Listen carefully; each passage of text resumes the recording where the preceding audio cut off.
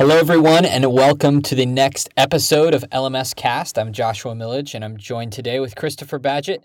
And today we're talking about the mistakes that you need to avoid when you're creating an online course. We recently polled, Chris, how many online influencers?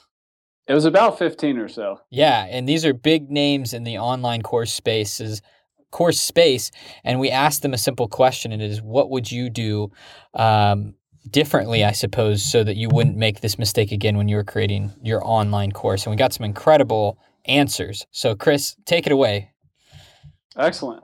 Well, we interviewed kind of a cross-section of people. Some people are like famous podcasters. Some people are more writers. Some people are more in the development community like Chris Coyer, WordPress and CSS kind of development. And when it comes down to e-learning, entrepreneurship, or building a WordPress-powered learning management system, you have to wear several hats. You're kind of wearing the entrepreneur hat, the development hat, the marketer hat, and you kind of, depending upon who you're talking to, the mistakes are going to be different. So we wanted to get a broad cross-section across all those people. And what's interesting is what came back was a lot of similar responses. Mm-hmm. And I'm looking at our blog post right now. You should check it out at blog.lifterlms.com. The title of the post is Avoid These Mistakes When Making Your Online Course. And I'm going to say that really the number one thing that came up is that people didn't listen to their audience, or they kind of created the course in a vacuum without getting that, as we've talked about before, like an interactive offer where you co-develop the course. You got to get outside the mindset that I know what's best. I'm just going to do it, and then when I'm ready, I'm going to sell it, and hordes of people are going to show up and buy my online course. That was probably the number one mistake that we got from the interviewees, is to avoid not engaging your audience, especially in the early stages of conceptualizing and creating your online course. Yeah, and I think it's a really good point, and I've seen this happen back from my freelancing days. Is you get this idea of like, this is what I'm going to create and this is what people want to know, and you go create that course, you spend all the time and producing videos or audio or whatever it is, and then you get ready to sell it and you realize that's not what anyone really wanted at all. So I think it's great feedback. It sounds like all of these experts out there at one point in time probably launched a course that didn't do so well and took one on the chin. And so that's, I think, why we see this one point come up over and over and over again. Absolutely. And I'd like to throw a hat tip to John Lee Dumas. He hosts a podcast over at Entrepreneur on Fire. He also has a community called Podcasters Paradise, which is kind of like a community online course wrapped up into one. Yep. But John said that the number one thing you want to make sure of is that you have a starving audience or a hungry audience. And the way that you can really gauge that, to give you guys a specific action step into testing of whether your course has legs or not, is to see if people are willing to buy your course before you create it. If they're willing to pull out their wallet, enter their credit card details, and purchase it, that's really good validation that there is that kind of starving crowd for your offer. And you can also use interest lists like email lists, but there's nothing better than someone putting cash on the barrelhead. Yeah, I mean, and I think pre-launching, we've talked a little bit about that in previous LMScast episodes, creating a pre-launch strategy. So you launch with a product not even created, and you work with a small group of students, and you basically teach just-in-time type style of teaching. So you're creating courses as you ask them, like, what do you want to learn? And then out of that, you kind of create your product. And I think that's what a lot of people have done here. I'm scrolling through, and I like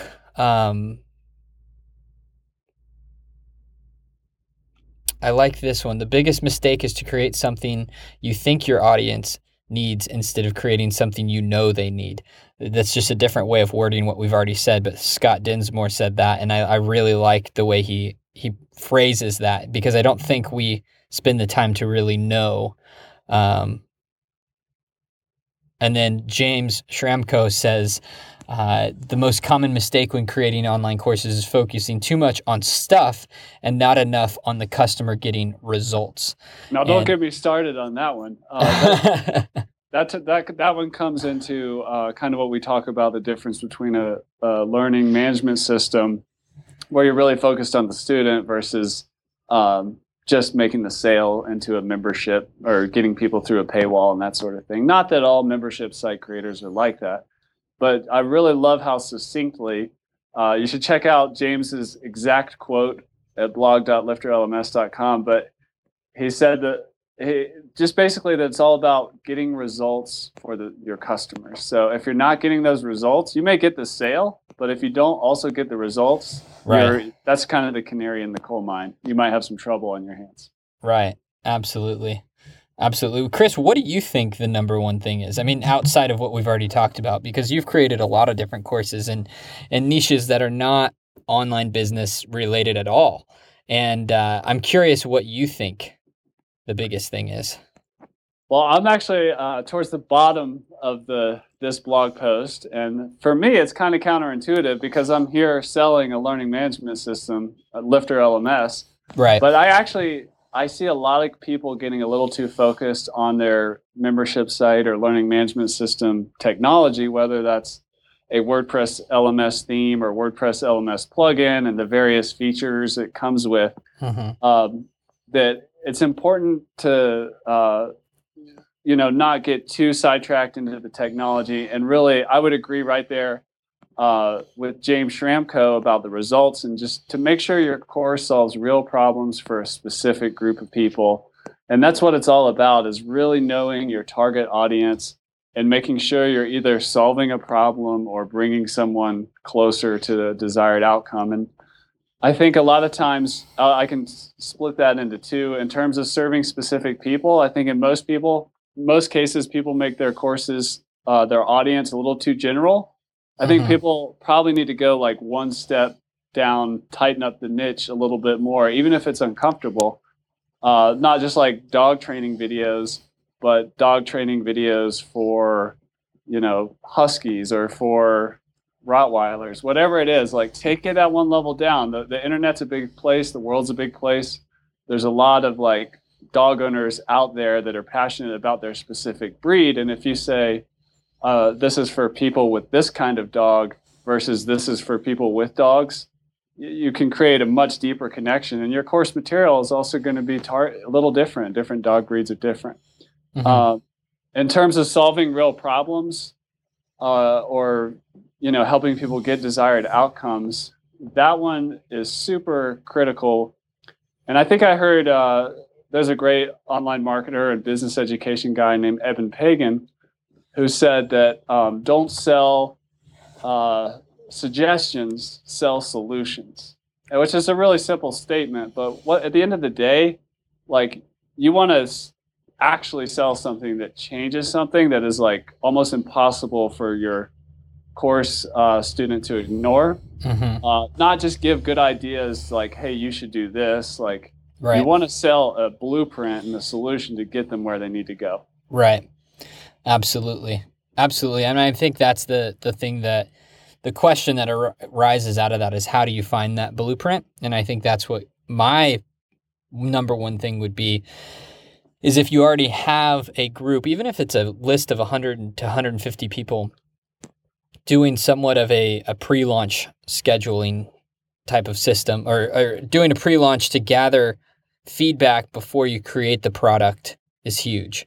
And I think it's really a important step to create a product that actually fixes problems, is that you're not guessing, for a fact, that it fixed their problems. So that would be my point of feedback there. And something that I would push people to do is sell, and just be honest about what you're doing. Say, hey, I wanted to make a product on XYZ topic, and I want to talk to, 5 highly engaged people. I think if you do more than 5, you get overwhelmed from perspective, but I want to talk to 5 people. I'm going to coach them over the next month. And then through that, you create your material for your ongoing course. Done that in the past, and it works like Novocaine every single time. So cool, man. Well, do you have any final thoughts for those people who are listening, who are ready to create a course and want to avoid some mistakes? Sure. I would just key in and piggyback on what you were saying about just being honest. And I'm going to take it to Chris Coyer's response, who is a well-known developer in the WordPress and the CSS, different programming language community. He has a podcast also called Shop Talk. Mm-hmm. But Chris said that the number one mistake you can make is about how you approach your training videos. And what he says when he's teaching online is that he doesn't cover up mistakes. Mm-hmm. So I think that sometimes you can get a little too caught up in being too polished, that you do a couple things. One, it slows down the creation process of your material. And the other is you kind of come off as like overly cinematic or perfect. You know, it's nice for people to see it like they're learning from a real human being who makes mistakes too. And I think that's what I'd close it out on is don't get caught up in perfection. And it may actually help you to just come across as a normal human being that makes mistakes too. Right on. I love that. Awesome. Well, Chris, this has been a jam-packed episode. I hope everyone who's listening goes over and checks out our blog post. We've spent literally weeks on that piece of content, and I think it's so valuable. But yeah, thank you all for listening, and until next week, we'll talk to you then.